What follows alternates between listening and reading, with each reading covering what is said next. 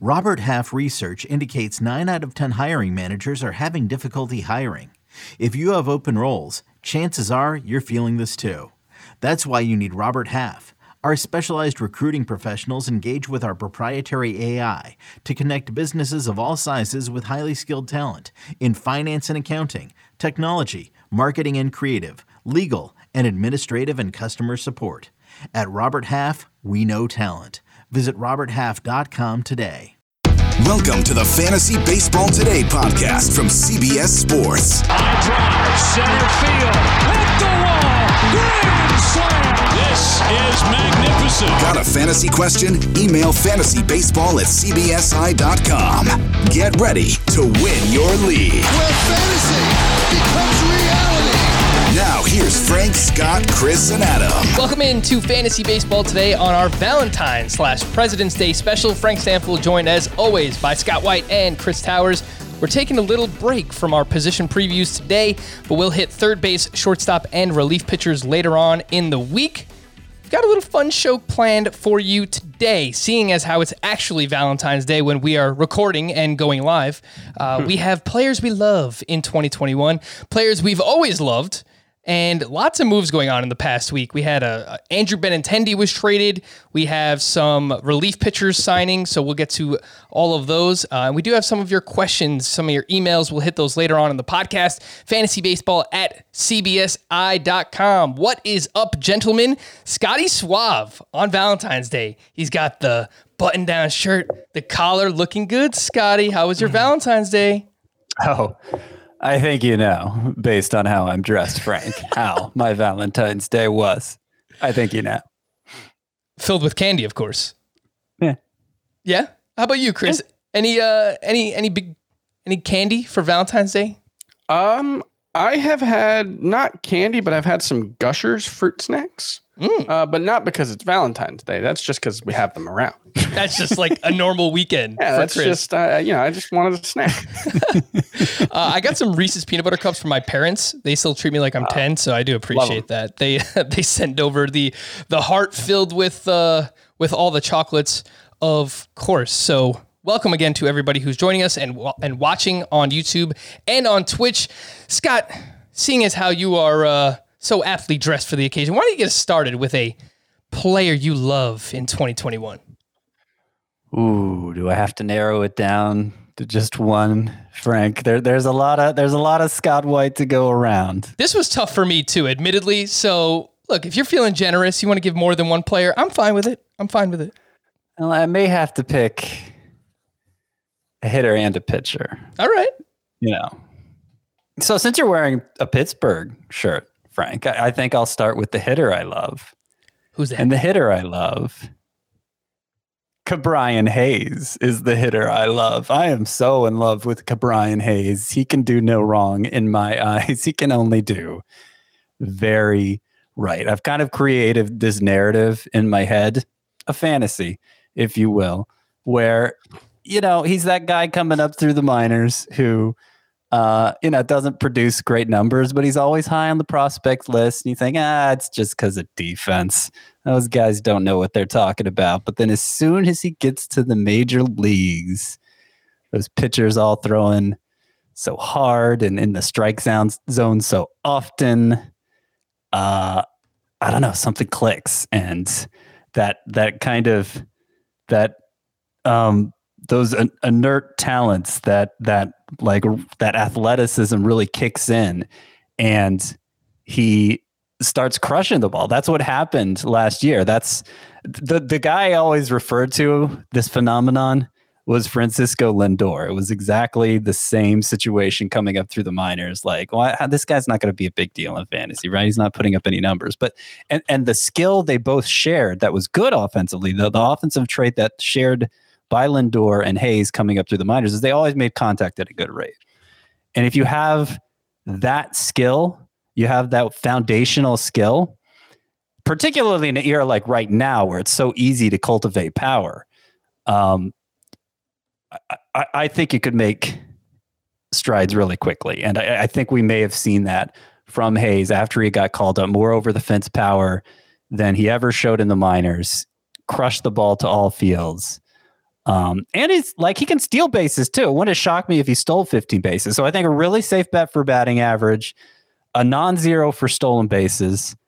And like, he might hit 30 plus homers. We might look back, we might be making out of rankings for 2022 and be thinking of Ke'Bryan Hayes as like, I don't know, third or fourth round type player. I think it's totally possible. And for whatever reason, he is being drafted like he never got called up last year. Like, it's amazing to see the gap between where Alec Boehm is drafted and where Ke'Bryan Hayes is drafted. Because like, Hayes clearly had the better numbers the little bit we saw of him last year. And you could argue he was the better prospect to begin with.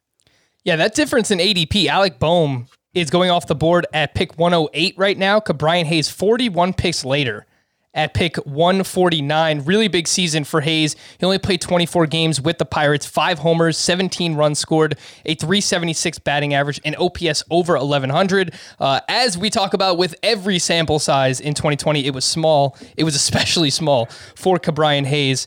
But in 2019, also ran a little bit, which you mentioned, Scott, 13 steals in the minors. He has a season with 27 steals. That was back in 2017 at high A ball. So, yeah, I think there's a lot to like about Ke'Bryan Hayes as well. Scott, who would you take just in a vacuum? You would take Hayes over Alec Boehm? I would, yeah. I actually rank Hayes ahead.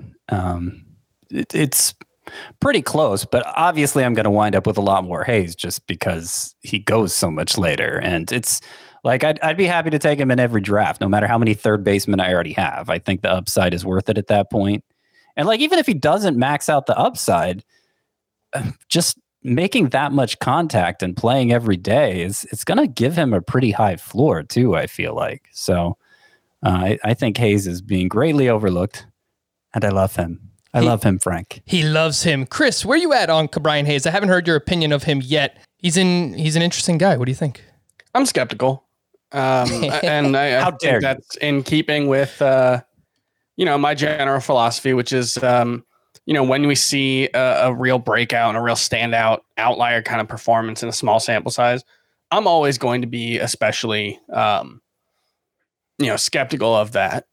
He says as he prepares to name a guy who threw 30 innings last season as his guy he loves. Yeah. Nice little tease. I don't dislike him. I need more. Like, I think there's another comp that you could make to Ke'Bryan Hayes. And that would be Austin Meadows, who was another guy who was a top prospect for the Pirates for a long time. The numbers didn't really match what his prospect ranking looked like. He got to the majors and started to show a little bit more of the upside. And, he's actually someone I really, really like this year. And I assume Hayes was an early round draft pick, which again, like that can happen where guys, once they get called up, they are much better than expected. He was a former first round pick, Ke'Bryan Hayes, back in 2015 with the Pittsburgh Pirates. Chris, you alluded to it. Who is a player that you love? And I always do all this pre-production stuff and then I forget to actually use it. So who is a player that you love, Chris? Ian Anderson. And I know he's only thrown 32 and a third innings in the major leagues plus 18 and 2/3 in the postseason. So actually, that's like 50 innings. That's a pretty substantial sample size. That is a Zach Plesakian sample size. No, for me, the biggest thing, and I kind of fell in love with him while doing my starting pitching preview, which will be out probably on Tuesday on CBSSports.com. The biggest thing for me is, this was a guy who has had hype for a long time as a prospect.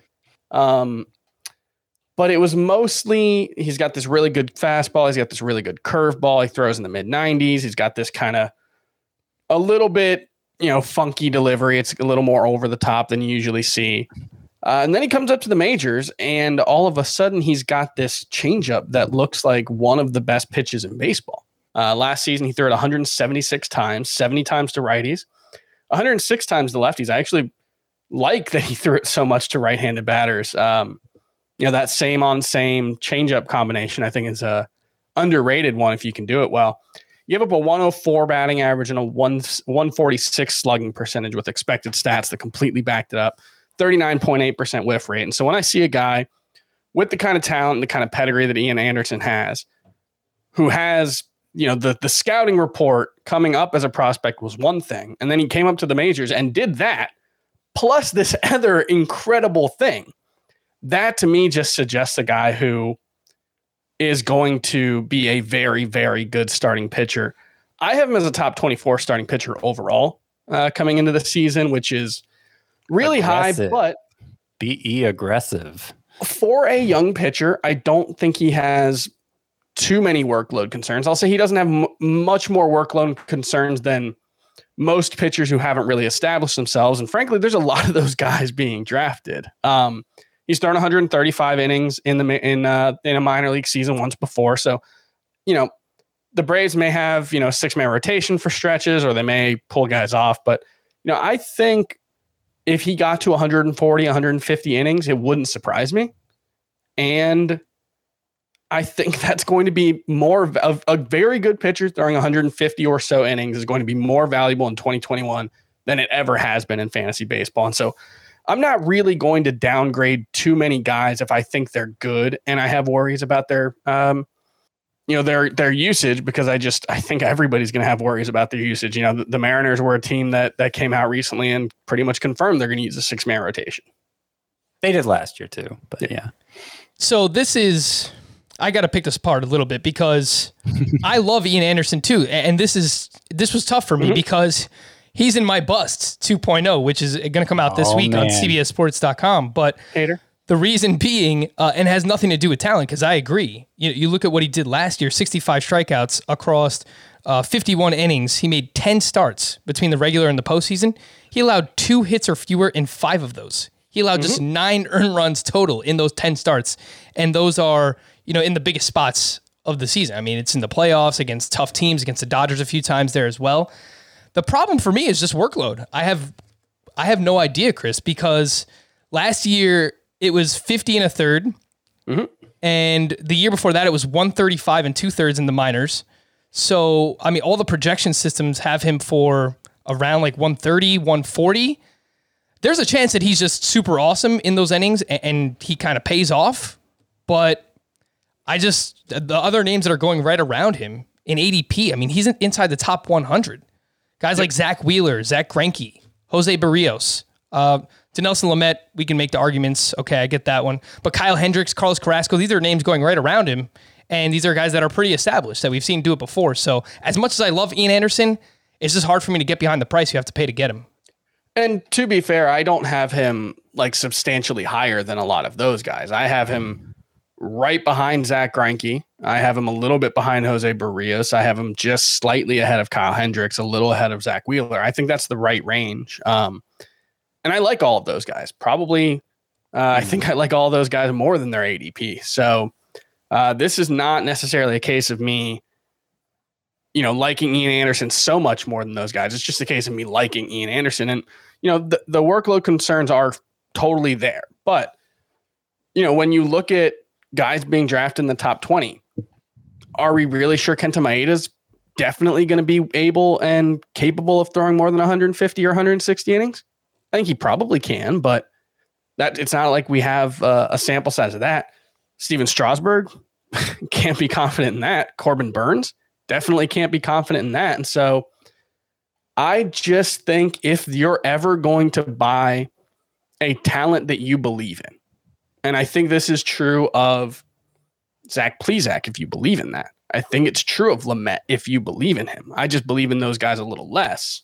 This is the year to buy the guys who you have workload concerns, because everybody except for like 15 pitchers has workload concerns. And those guys are all being drafted in the top 15 except for probably Zach Greinke, who for some reason is SP32 because he's always undervalued. I guess the difference between like Kenta Maeda, Steven Strasburg versus Anderson is like, they're not going to let Anderson throw 180 plus innings. Sure. Although if 2020 had been a normal season and he stayed healthy, he probably would have thrown 170. So it's not, that's the thing that's tough right now. Right. Yeah.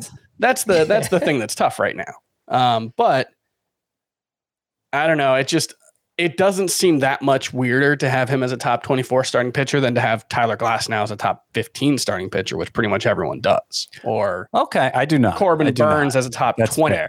That's fair. I had Glasnow appeared in my overrated players column that was released within the last couple days. So I get that. I feel like I rank Anderson as high as I could possibly rank him, knowing he's a rookie pitcher still technically. Yeah. Coming off a season where he hardly threw any innings because nobody did. So I just know that there's going to be severe limits, or at least I'm fairly confident there are going to be severe limits on his workload. I think that's all fair. Yeah. Scott, but I love him. And you don't always see the warts in the people that you love. My wife loves me. So, Scott, give us that pitcher you love. Oh, the pitcher I love, Frank. Is it? I've gushed about him before. It's some people wonder what John means, and I'll tell you what John means. John means business. Based on the way he closed out last season for the Orioles, where a season where he looked different from the beginning. He was throwing a couple miles per hour harder, but it wasn't really impacting the results. So it was easy to just kind of, wave off. But then the last 4 starts, everything took off. Everything. Like, not just, okay, he had a low ERA for his last 4 starts, but the swinging strike rate doubled. It went from bottom of the league, 8% or so, to Garrett Cole 16% over those final 4 starts. He had a 1.52 ERA, 30 strikeouts versus 3 walks in 23 2/3 innings. And he's always been a good strike thrower. But just seeing the way, just seeing that was sustainable, even as he became a different pitcher, who showed this incredible bat missing ability. Now I know we're going to complain about the sample size, but we're talking about somebody who's being drafted outside the top 200. So what do you want? I feel like when you see that big a change of skill, you need, no matter what size the sample is, you need to take it seriously, because it's so hard in the late rounds to find a pitcher, especially who has the ability to be an impactful player in fantasy still. Anybody who shows an inkling of upside at that position especially gets gobbled up pretty quickly. And I think people are sleeping on John Means still. So, it's a no risk proposition. And if it's legit, if that velocity gain is something that holds, and if whatever else happened to make it translate to strikeouts like it did down the stretch, if that holds, then I don't know, John Means could be a pretty splashy find for you. And I'm lapping it up. I'm lapping it up in every league. JMB, John Means Business, the ADP 225.5 as the 69th starting pitcher off the board. And I've mentioned this a few times the past month or so. Outside the top 200, you have a lot of high upside starting pitchers. So I would try to load up my bench with as many of these guys as you possibly can towards the end of your draft. Jamison Tyone outside the top 200, Marcus Stroman, Zach Eflin, John Means, Nate Pearson, Michael Pineda, Nathan Eovaldi, Ryan Yarbrough, I think, is interesting as well. There is a lot of names in this area. So I wouldn't call Yarbrough high upside, but fair enough. He's solid. He's very solid. Casey Mize, the other Davey Garcia, Luis Severino when he gets back. There's no shortage of guys going outside the top 200. Yeah, Brady Singer, Dane Dunning. I know Scott likes Griffin Canning as well. So definitely load up on a lot of those. I like him. I don't love him. He doesn't love him. He likes him. He loves John Means for sure. A player that I love, and lots of options, definitely could have just done a 60-minute monologue on Joe Musgrove. I don't think anybody would have, That's loving me, man. Yeah, I don't know that anyone would have objected to that for Joe Musgrove. But I'm going to go with Carlos Carrasco. And the first 6 starts last season were a little shaky, and I think that is somewhat expected coming off a season in 2019 where he was diagnosed with leukemia. But those first 6 starts, 4.5 ERA, 15 walks in 30 innings. That's 4.5 walks per 9, which is really now what we're used to seeing from Carlos Carrasco. His final 6 starts were amazing. 1.66 ERA, 103 whip. He went at least 6 innings in each of those starts. He went 7 innings twice, got the walks down to 2.8 per 9 during that stretch. And the strikeouts were basically on par with where he's been, 15% swinging strike rate for the season. That was basically where he was at in 2018 when he was a top 12 pitcher for fantasy baseball purposes. The ADP for Carlos Carrasco, 73.5. So he's going at that 6-7 turn as the SP25 off the board. And on top of everything, he's going to the Mets now, the National League, where as of today, February 14th or the 15th when you're listening to this, there is no DH in the National League. So I think that means we have to somewhat bump up National League pitchers again. And Carlos Carrasco now pitching in the National League. So love getting him as my SP3 in that round 6, round 7 range. Let's quickly just hit a few players that we've always loved, that we still kind of love. Chris, why don't you give us one of these oldies but goodies? Well, he's not been all that good for most of his career, and I expect there's going to be some groans because he's a very controversial player. But Byron Buxton, I am bought back in on Byron Buxton. I thought you were going to say Giancarlo Stanton. So that's no. I mean, obviously. Like, Chris loves a future Hall of Famer. Wow. No, Byron Buxton. I think there is a lot to buy into what he's done over the last couple of seasons. He seems to have really taken a step forward as a power hitter, and he's been able to do it with, frankly, without sacrificing too much strikeouts. He's been right around 23 to 27% the last 2 seasons. Small sample sizes because, yes, Byron Buxton gets hurt a lot. But I just think, you look at the last 2 seasons, 16 stolen bases, 23 home runs in, let me do that math on the top of my head now, 126 games. You're talking about 25-25 upside. And Byron Buxton, I don't think there's any question that he's always had the potential to do that. He's just never been able to really stay healthy enough to. But super efficient base runner. I think he's still 99th percentile in sprint speed this deep into his career. Yeah, he was 5th in the majors last season in average sprint speed. He was 3rd the year before, 1st the year before that. So probably some decline. He'll be 7th in 2021. But he is hitting the ball harder. He was 89th percentile in hard hit rate last season. He was 85th percentile in exit velocity, 88th percentile in barrel rate. All of those things were higher than they have been, but he took a step forward in 2019 in his underlying power numbers. The plate discipline's bad. The plate discipline's probably always going to be bad, but I think Byron Buxton can be a 260 hitter who steals 25 bases and hits 25 homers. And that kind of player usually gets drafted a lot higher than Byron Buxton is.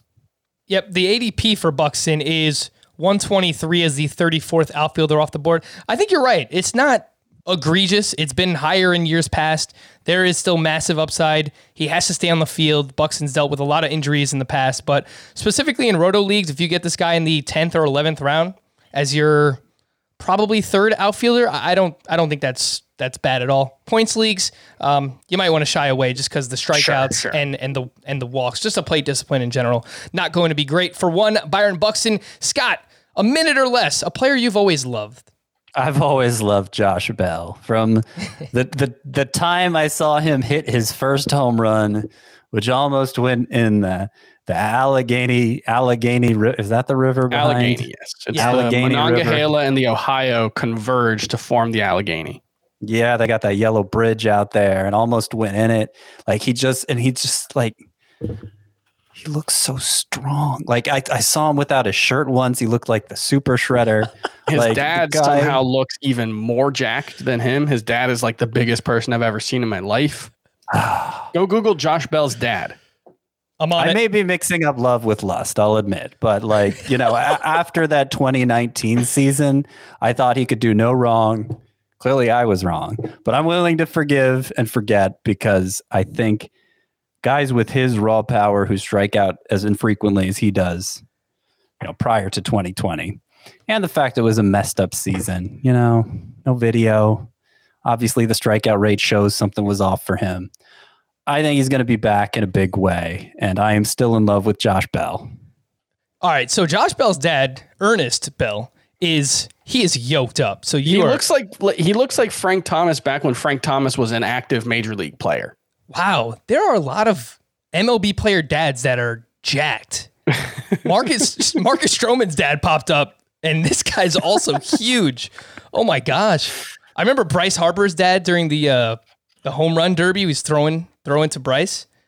He's pretty big too, so damn, good call on Josh Bell and his dad. Players and dads that we love here. It's not even Father's Day, but we're hitting everything. Big day for the Pirates, though. I called the Pirates out last Friday, and the player that I have always loved is Andrew McCutchen, and this is actually a Cutch is Clutch shirt. You see that little there if you're watching on video. But I have always loved Andrew McCutchen, and I think he's useful regardless of format. He's 34 years old now, still managed a 324 OBP with 10 home runs and 4 steals in 57 games last season. The batting average is not great at this point. He's probably 250 to 260, but good late round source of runs. He's not going to really hurt you anywhere. ADP's outside the top 200. Even if I got him as my third outfielder in a points league or my utility bat, I really would not mind it. So Andrew McCutchen, a player that I have always loved, and I still kind of like him here in 2021. We have lots of news items to get to. Just want to quickly promote for my soccer fans out there, the Champions League is back, and you should be listening to Kay Golazzo, part of the CBS Sports Podcast Network. Join the team for 2 episodes a day, including daily previews and recaps of all the Champions League and Europa knockout stage action. You can find Kay Golazzo on Apple Podcasts, Spotify, Stitcher, and wherever else you listen to this podcast. Don't wait. Download and subscribe to make Kay Golazzo your ultimate audio destination for soccer and Champions League coverage.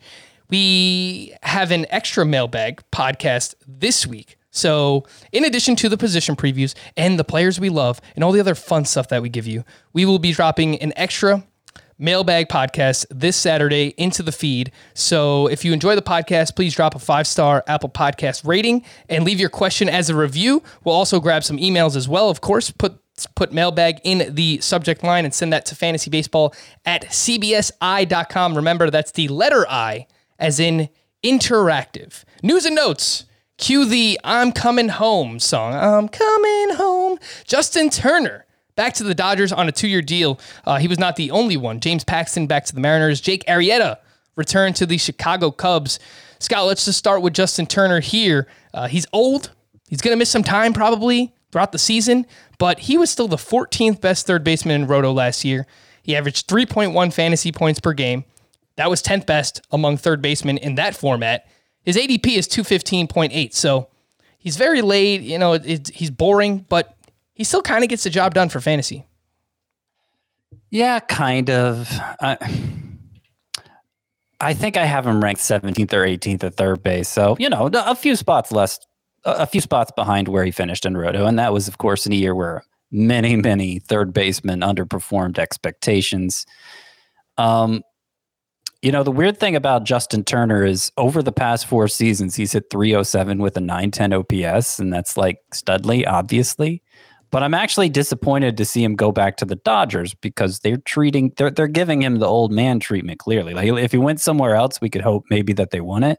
Yeah. But the Dodgers, they still have enviable depth. People started to get excited about Edwin Rios maybe before Justin Turner returned. So, Rios himself is somebody they're going to want to find at bats for, presumably. And sitting once or twice every single week it's hard to be an impact fantasy player that way. So I don't really see the usage changing for Turner now that he's back with the Dodgers, and that's going to keep him really outside the top 15 for me at third base. I think he's fine in the late rounds, especially if you're looking for like batting average help. Mm-hmm. But I don't think his ADP really needs to be much higher than it is. In my late round category contributors article on CBSSports.com, I wrote up Justin Turner, someone going outside the top 200 that can help you in batting average. Pretty safe floor there. I think he's probably going to hit 290 plus and potentially even over 300. But yeah, definitely throw some cold water on Edwin Rios, who, man, the power potential is big. 8 home runs in 32 games last year, 946 OPS with the Dodgers, has a 31 homer season back in 2019 in AAA. So big power there for Rios, but it seems like we're going to have to wait a little bit longer. James Paxton returns to the Mariners after a few years with the Yankees. The velocity was way down last year for Paxton, has dealt with a ton of injuries. The ADP is at 237, just behind John Means Business and Michael Pineda.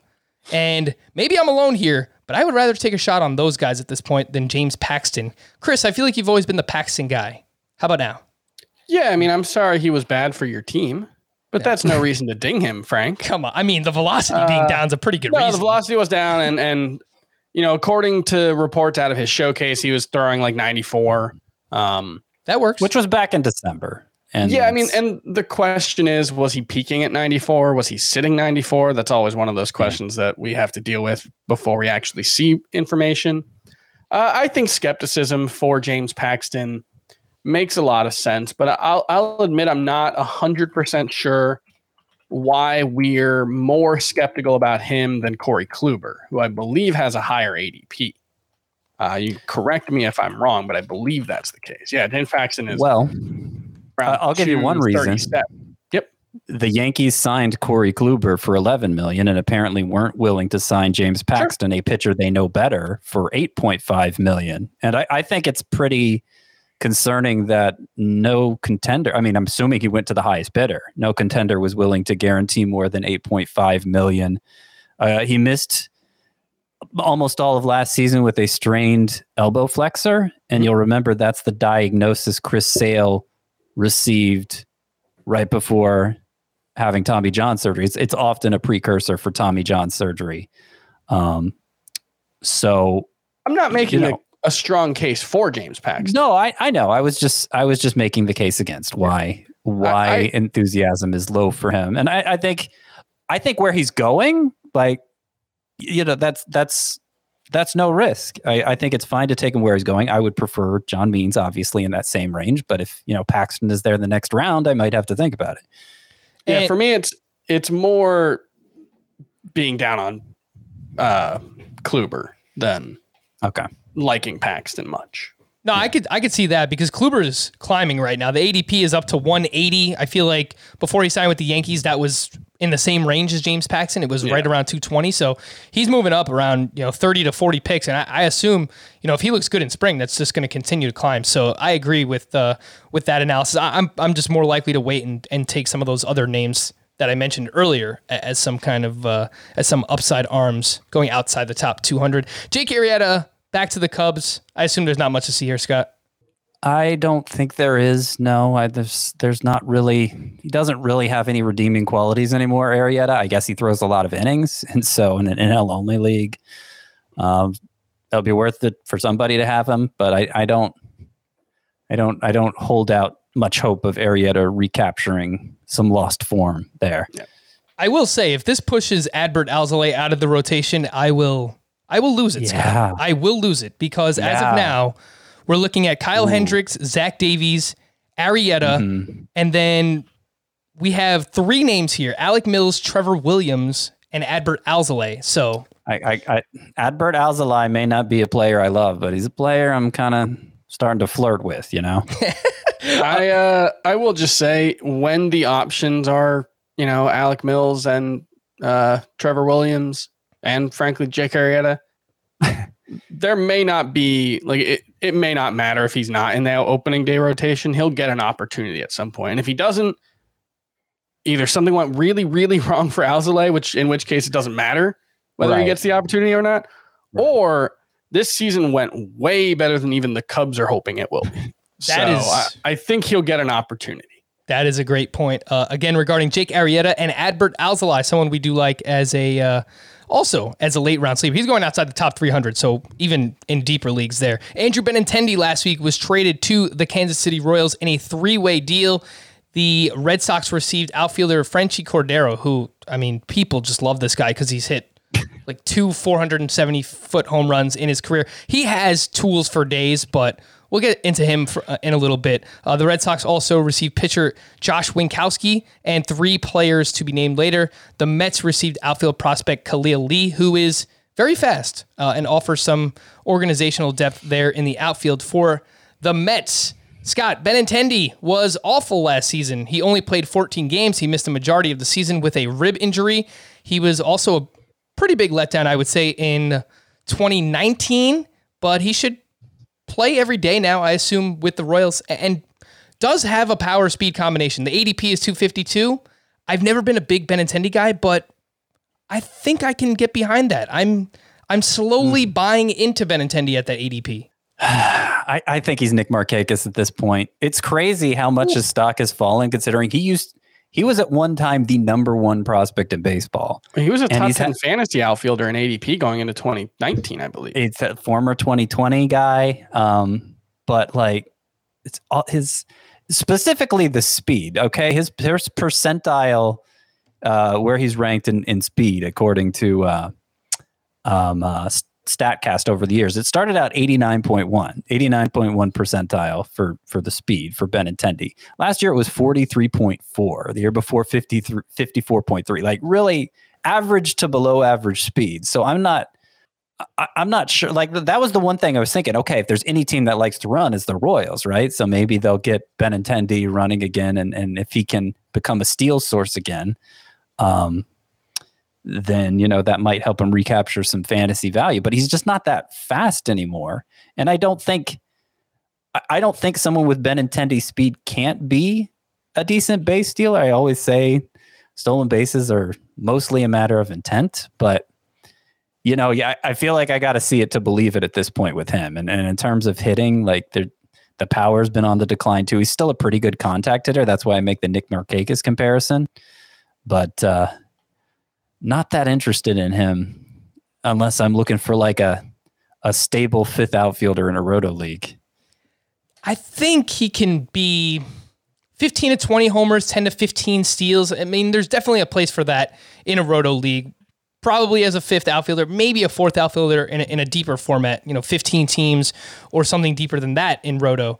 But let's see what he has left in spring training. Someone I'll be paying attention to is Andrew Benintendi. And I do want to make one point on him. He's, I think, especially poorly suited to playing at Fenway Park. Fenway Park is really, really great for BABIP, but it's been historically very, very bad for left-handed power. And Andrew Benintendi seemed to get into a rut of trying to hit for power. And that's not really his game, but especially there. And, if you look at what he's done at home, he's averaged 12 home runs per 150 games at Fenway. It's more like 17 on the road, and he's actually run more often on the road. I think it's something like 21 steals per 150 games. Obviously, that I think is less relevant, but Kaufman's not a great place to hit, but it's possibly a park upgrade for Andrew Benintendi in particular. Chris, I'll stick with you here. The legend that is Franchi Cordero. He might get the opportunity to start versus right-handed pitching in left field for the Red Sox. Anything to see here? He's not really a baseball player. Oof. I don't know. Like, I don't want to be too mean, but like he's this really interesting collection of tools, but we don't actually have much evidence that he can really play baseball all that well. And I don't know. He's fast. He hits the ball far when he makes contact with it. He made more contact last season than ever, but obviously it was 42 plate appearances that he only struck out 4 times in. So that doesn't really tell you anything. I think it's a very long shot. He would probably need a lot of playing time to be fantasy relevant. The Padres signed Mark Melancon over the weekend, and we've got our relief pitcher preview coming up later this week. This is going to be a fun one to figure out who closes for the Padres between Drew Pomeranz, Emilio Pagan, who they have talked up in the offseason, and now Mark Melancon joins the mix. So, Scott, if you had to handicap this, who is your betting favorite to lead the Padres in saves this season? I'm going to say Pomeranz, and it may be wishful thinking. I think he's clearly the most talented of the three, clearly. That didn't stop Melancon for beating out Will Smith for saves in Atlanta last year. And hey, it worked out okay. Even though the strikeout rate was low, the whip was kind of high. Obviously, Melancon has the most proven track record as a closer, but Pomeranz was the guy who became the closer after Kirby Yates went down last year. And then Pomeranz himself got hurt and And then they acquired Trevor Rosenthal. So, kind of went by the wayside. But Pomeranz was the guy. He did get installed as the closer before. They clearly think he can do that job. But Melanson's track record as a closer, the fact that Pomeranz is the one leverage lefty they have, I have some doubts. And I'd be drafting Pomeranz and Melanson pretty close together. Let's quickly hit on some of these last few news items. Anything to see here? Rich Hill joins the Tampa Bay Rays on a 1-year deal. This is, you want to talk about Valentine's Day, match made in heaven. Rich Hill to Tampa Bay. I'm surprised it's taken this long for this to actually happen. The Rays have Tyler Glass now, and then like 7 to 8 other pitchers that will maybe give them 100 innings this season. And I was watching MLB Hot Stove on MLB Network last week, and Ken Rosenthal was talking about that's the Rays' actual plan, is that they want to have a lot of depth and, guys that, okay, if they could give us 80 to 100 innings, then that's pretty good.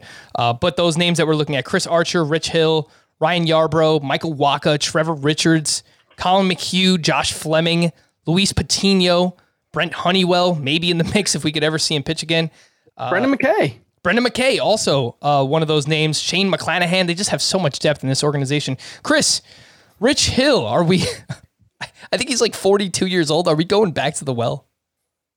No, probably not. But if you're in an AL only league, it's worth taking a look at him. I would guess what we're going to see is a lot of guys get thrown out there, and whoever pitches well will get to stick. And Rich Hill has a track record and has been a reliable starting pitcher in the past. But he put off Tommy John surgery, I think last off season.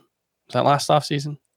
Time has no meaning anymore. Yeah, it was last off season. Yeah, I foresee a lot of 3 and 4 inning stints for this entire pitching staff, Rich Hill included. The one guy who I think could break free from that is Glass now, and even considering 5 innings. Well, no, he had a few 7-inning starts last year, which is saying something because 7-inning starts were especially rare. But he just. Over the course of I don't think he's had more than like 120 innings since 2017 or something. So even him, Glass now, the Rays are going to be really careful of. But beyond that, like I have a hard time getting excited for anybody in this pitching staff because it's just going to be such a mishmash. I'm even starting to lose some excitement about Glass now. Yeah. I think, like I said, I had him in my overrated column. So. Yeah, and he's another tough one where he's not overrated because of the talent. It's just, the cost that you have to get to draft him, which is usually the 4th or 5th round based on ADP. Asdrubal Cabrera signed with the D-backs on a 1-year deal, which means Ketel Marte will move back to center field. He will still have second base eligibility for this season, Ketel Marte, but he will quickly gain outfield eligibility. I don't know if this means anything, but 97 career games for Ketel Marte in the outfield. They likely all came in his breakout season. 361 batting average with an OPS over 1,000. So do with that what you will, but it's a stat that I saw and I thought it was interesting. The Tigers signed outfielder Nomar Mazara to a 1-year deal. Don't really think there's much to see there. The Mariners signed reliever Ken Giles to a multi-year deal. He's recovering from Tommy John surgery. This move is more so for 2022, so keep that in mind in your keeper and dynasty leagues where relievers are relevant. The Red Sox signed Marwin Gonzalez to a 1-year deal. I assume he'll play his normal super utility role, fill in for players here and there, give someone a day off. Cleveland signed Billy Hamilton to a minor league contract. Scott, outside of Eddie Rosario, any guesses to who starts in the outfield for the Cleveland in those other 2 outfield spots? I'm pulling up roster resource here because it's not pretty. Not a clear guess. No, I mean, Ahmed Rosario might end up getting a fair amount of time out there because that's a way they could get both him and Andres Jimenez and certainly Cesar Hernandez in the lineup. We may see a healthy dose of Oscar Mercado again. Hasn't there been some talk of maybe trying Nolan Jones? Nolan Jones is their top, at least hitter prospect, right? Their top one at the top at least. Yeah. Third baseman. They have talked about that. Yeah. Yeah, there's been some talk about that. So I don't know how quickly that would develop, but like he's on the verge of a major league promotion. So maybe he ends up coming up at some point this year and becoming a useful hitter for them. But otherwise it's going to be the same collection of nobodies like Bradley Zimmer. They'll probably get a shot again. I hope it's Mercado. in one of the two spots. I'm kind of interested. He's played 151 games. I know he was a huge disappointment last year, but he's played 151 major league games. He has 16 homers, 18 steals. Like, if he can do that, he'll be a starting caliber outfielder in roto leagues. I'm with you, Chris. ADP 357 for Mercado. Late round flyer. I can get kind of excited for one Oscar Mercado. You know, we almost fired up the emergency podcast last week. Had some breaking news. Adam Azer favorite Greg Bird signed a minor league deal with the Colorado Rockies.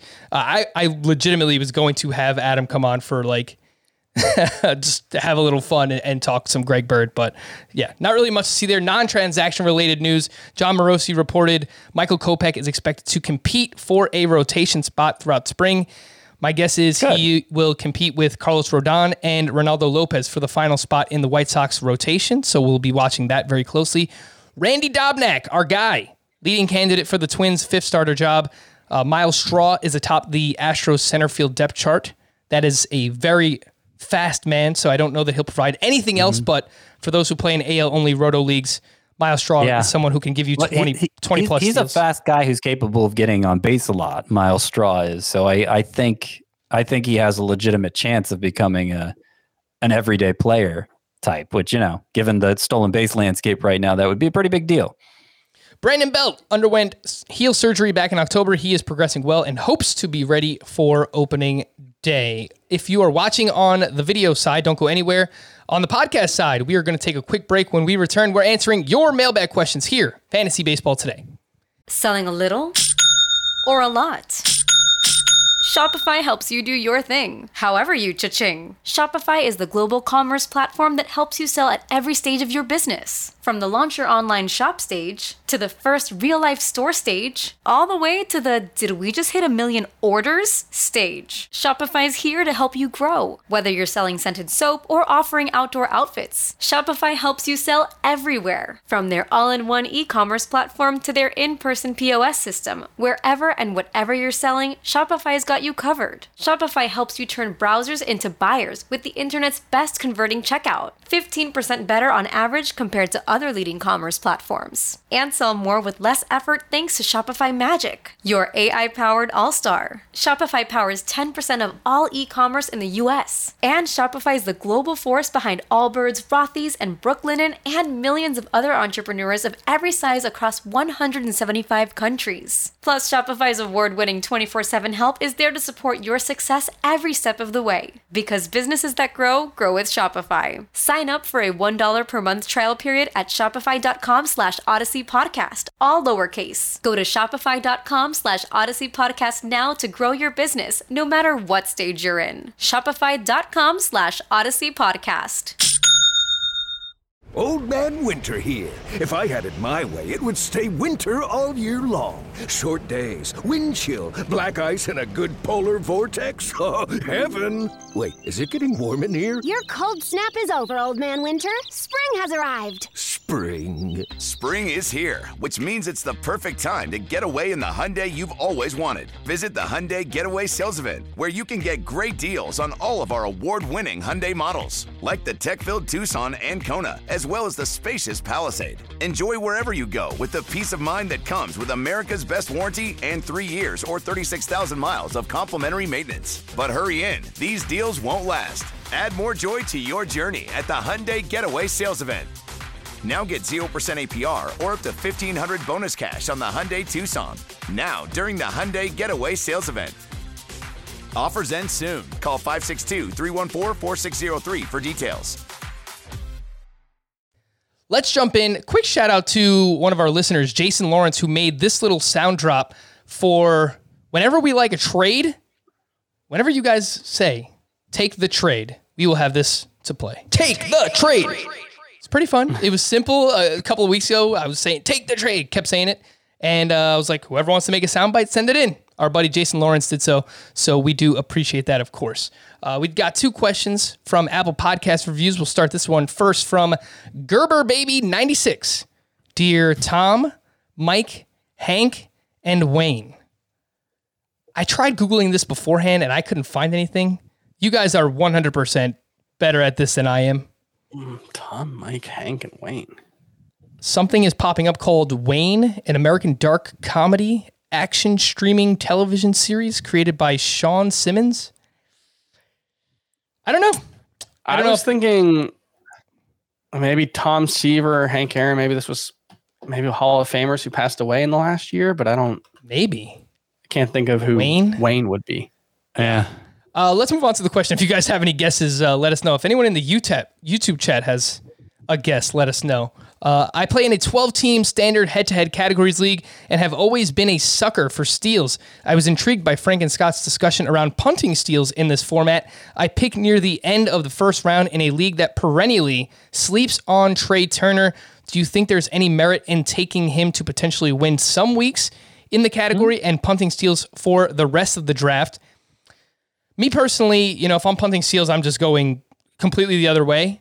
But Trey Turner will help you in the other 4 categories as well. What do you think, Scott? I would probably just look in another direction. Maybe someone like Freddie Freeman, who will be better in the power counting stats. I think if I'm taking the punt steals approach in a head-to-head categories league, which is, by the way, the only format I would consider it for, I wouldn't do it for straight roto. But if I was going to do it, kind of who I got in the first round would determine whether I did it or not. Like if I'm picking first, I'm still taking Ronald Acuna. If I'm picking second or third, Betts, Tatis, like I'm not going to pass those guys up because I decided going into the draft that I wouldn't take steals. So if Trey Turner lands in my lap and pick 9 or whatever, then obviously I'm not going the punt steals route. The advantage to punting steals, I think, is you don't reach later in the draft when you kind of have to reach to get steals, especially if you didn't get any early. Fair enough. This one's from Big Pete _88. Apple Podcast review question. Pete Alonso, is that you? No, he was born in 1994, not in 1988. Last year, many people had Michael Conforto on the bust list. Do we think this is the year he busts, or is he the real deal? Michael Conforto, ADP is 73.5 as the 20th outfielder off the board, just behind names like Randy Arozarena, Trent Grisham, and Brandon Lau. Chris, thoughts on Michael Conforto at that ADP? I think he's kind of underrated at this point. I agree. I think it's because it's kind of a profile that isn't super rare. I don't think he's going to hit 320 or anything close to it again, but I think he's someone who's going to hit 265, 270 with just a boatload of RBI and runs and what should be a very good lineup. And I think he's a pretty safe bet for 30 home runs. So, he's someone that I look at and I think I'm fine with him in either format. As a number 1 outfielder, if I wait, number 2 otherwise, and I think I'm pretty happy with it if it happens. What if Conforto hits only 265, 270, then I don't know why he'd be worth his ADP. I feel like the expectation he's going to help in batting average is really the only justification for it. I mean, you compare Conforto to like where Mike Yastrzemski's going. If you're talking like only a 260, 265 batting average, compared to like Max Kepler, who's barely inside the top 200. So my concern about Conforto is, okay, he really didn't show batting average ability until last year. And I think there may be some improvements that back it up, and maybe you can count on him being some help in batting average. But Max Kepler's maxed out at 252 batting average, and he's had 1 season with more than 20 homers. So I just think Conforto is a really good combination of safe, secure player with, I think 35. It wouldn't shock me if he one year had a 40 homer season. And I also just think he's going to be a real help in both runs and RBI. I think that's a big place where he stands out among the guys who have maybe a similar profile, maybe guys who won't be a huge benefit in batting average, but will hit for power. I just think he's going to, I think 100 season is not out of the question for Michael Conforto. I think the team and lineup context for Conforto really kind of helps him in this range of ADP, where even if you have some question marks, if he's batting 3rd or 4th for the New York Mets with Lindor and Pete Alonso, I'm with you, Chris. I think, 200 combined runs plus RBI, I don't think that's out of the question. And he doesn't steal a lot of bags, but maybe he gives you 6 to 8 steals. The batting average is definitely going to come down. He hit 322 last year with a 412 BABIP. His career BABIP is 305. So I think you can make a case that Mike Yastrzemski's undervalued. Oh, for sure. Yeah. But I don't think that's necessarily a case against Michael Conforto. It's more a case of people sleeping on Yastrzemski. Yeah, I would agree with that assessment as well. FantasyBaseball@cbsi.com is the email address to send in your emails. And this one's from Brian in LA. Enjoyed the podcast recapping the head-to-head categories mock as it helped calibrate some of my thinking ahead of this year's draft. But hearing the league settings you used made me think the league I've been playing in on CBS and enjoying for 6 years is all screwed up. And I'm wondering if you have any suggestions I can give my commish on how best to adjust it. We have standard 5x5 categories. Our lineup is 9 hitters and 9 pitchers with 6 bench spots. There's no middle/corner infielders, 1 catcher and 1 utility spot. And on the pitching side, we have to start 6 starting pitchers, 2 relief pitchers, and then 1 flex pitcher, which can be either a starting pitcher or a relief pitcher. Scott, what do you think of this setup? It does seem like in every fantasy baseball lineup, there are usually more hitters than pitchers. So it seems like that's kind of what's throwing things off here in this league. Yeah, I'm trying to figure out what the upside would be to having somebody pitch, like how it would change the league in a way that people might enjoy, I guess, having that many pitchers relative to hitters. And I'm struggling to come up with what would be enjoyable about that. You would have to play more bad players. Yeah, exactly. Which is at a always position where there are too many bad players. Yeah. And the fact that you can't even flex it that much. Start like you could make up for bad starting pitchers in a head-to-head categories league by adding more relievers to your lineup, but you can't do that, this specific breakdown. So that, if everybody loves it, I'm not going to tell you to change, but if people have been losing interest or there are a lot of complaints during the season about why do we have to do it this way, then I'd consider switching to something more traditional. Yeah. I mean, the traditional is the traditional for a reason. It's been around a long time. People seem to enjoy it. The traditional Yahoo, I believe is it 3 starting pitchers, 2 relief pitchers, and then 2 flex pitchers? 2-2-4. 2-2-4. So 8 pitchers versus 9 here. Okay, I think you just 8 pitchers and then 10 hitters is the Yahoo setup, which is what we based that head-to-head categories mock for.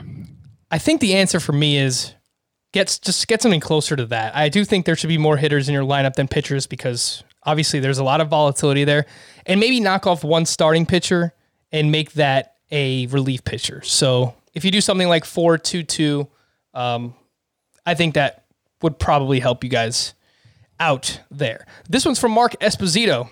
Can we get, if not a deep dive, perhaps a shallow dip on one Tanner Houck from the Boston Red Sox? Small sample size last year, only made 3 starts down the stretch, pitched 17 innings. Not a huge prospect for the Red Sox, but a decent prospect in a not so great farm system.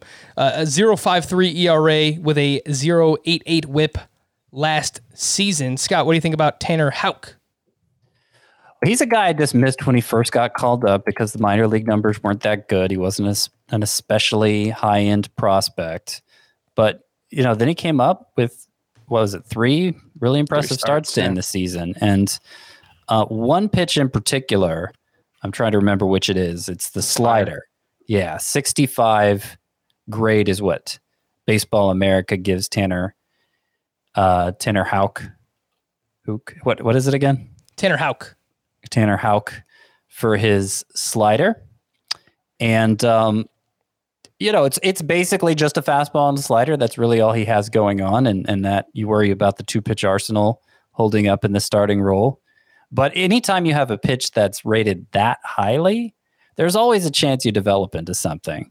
So, he's a sleeper in the sense that, after like for a deep league, I guess, a deep sleeper, probably have him just ranked a little outside my top 100 starting pitchers. But if you're looking for an upside play at that point in a league of that depth, then he would be somebody I'd consider. really has to work on the command. Again, that is Tanner Houck of the Boston Red Sox, 4.7 walks per nine last year in the 3 starts. But even in his stops in the minor leagues in 2019, 5.04 walks per nine, 3.48. In 2018, it was 4.54 walks per nine. So definitely have to work on the command. And just to give the specifics of the numbers in those 3 starts, 6 hits allowed over 17 innings. Now, obviously, that is unsustainable.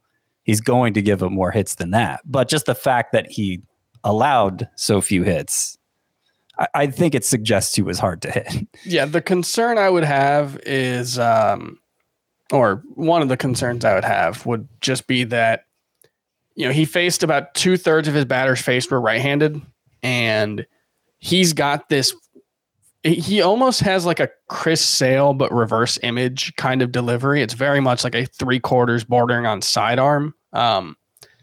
And when you're talking about a guy whose best pitch is his slider, and you're talking about that kind of arm angle, the fact that he dominated righties, 16 strikeouts, 41 plate appearances, that's not terribly surprising. Only 5 strikeouts and 22 plate appearances against lefties with 4 walks. It seems like a reliever profile. But like Scott said, he's going late enough and in deep enough leagues. It's worth taking a shot on someone who flashed that at least. Last one that we'll hit today. This one's from Matt in Tennessee. I am in a 12-team, 10-player keeper league, head-to-head categories, and I have 1 spot left from the following: Patrick Corbin, Chris Bryant, Liam Hendricks, Raisel Iglesias, or Jesus Luzardo. What do you think? Scott's Dynasty rankings would say Luzardo easily, but I've already got Darvish, Scherzer, and Corbin Burns with no closers. So Scott, Corbin, Bryant, Liam Hendricks, Raisel Iglesias, and Luzardo. Choose one. With a keeper league with that many keepers, 10 players, then I would pay close attention to my Dynasty rankings because there's not as much turnover happening there. And closers in a 12-team league, I mean, you're going to get more shots at saves than in the 10 players you're selecting to keep. So yeah, I would agree with my Dynasty rankings, and I would say Luzardo pretty easily.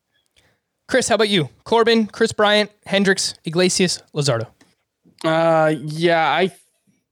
The only question really, I don't think in a keeper or especially in a Dynasty league, closers have very little value. The only question for me would be Jesus Luzardo or Chris Bryant. I think Chris Bryant's being really overlooked and underrated this year, but I think getting that fourth starting pitcher when you already have 6 hitters, it sounds like, I think that probably makes me lean towards Luzardo. Alrighty, we're going to wrap there. For Scott and Chris, I am Frank. Thank you all for listening and watching Fantasy Baseball today on a very special Valentine's Day edition. We'll be back again tomorrow. Bye-bye.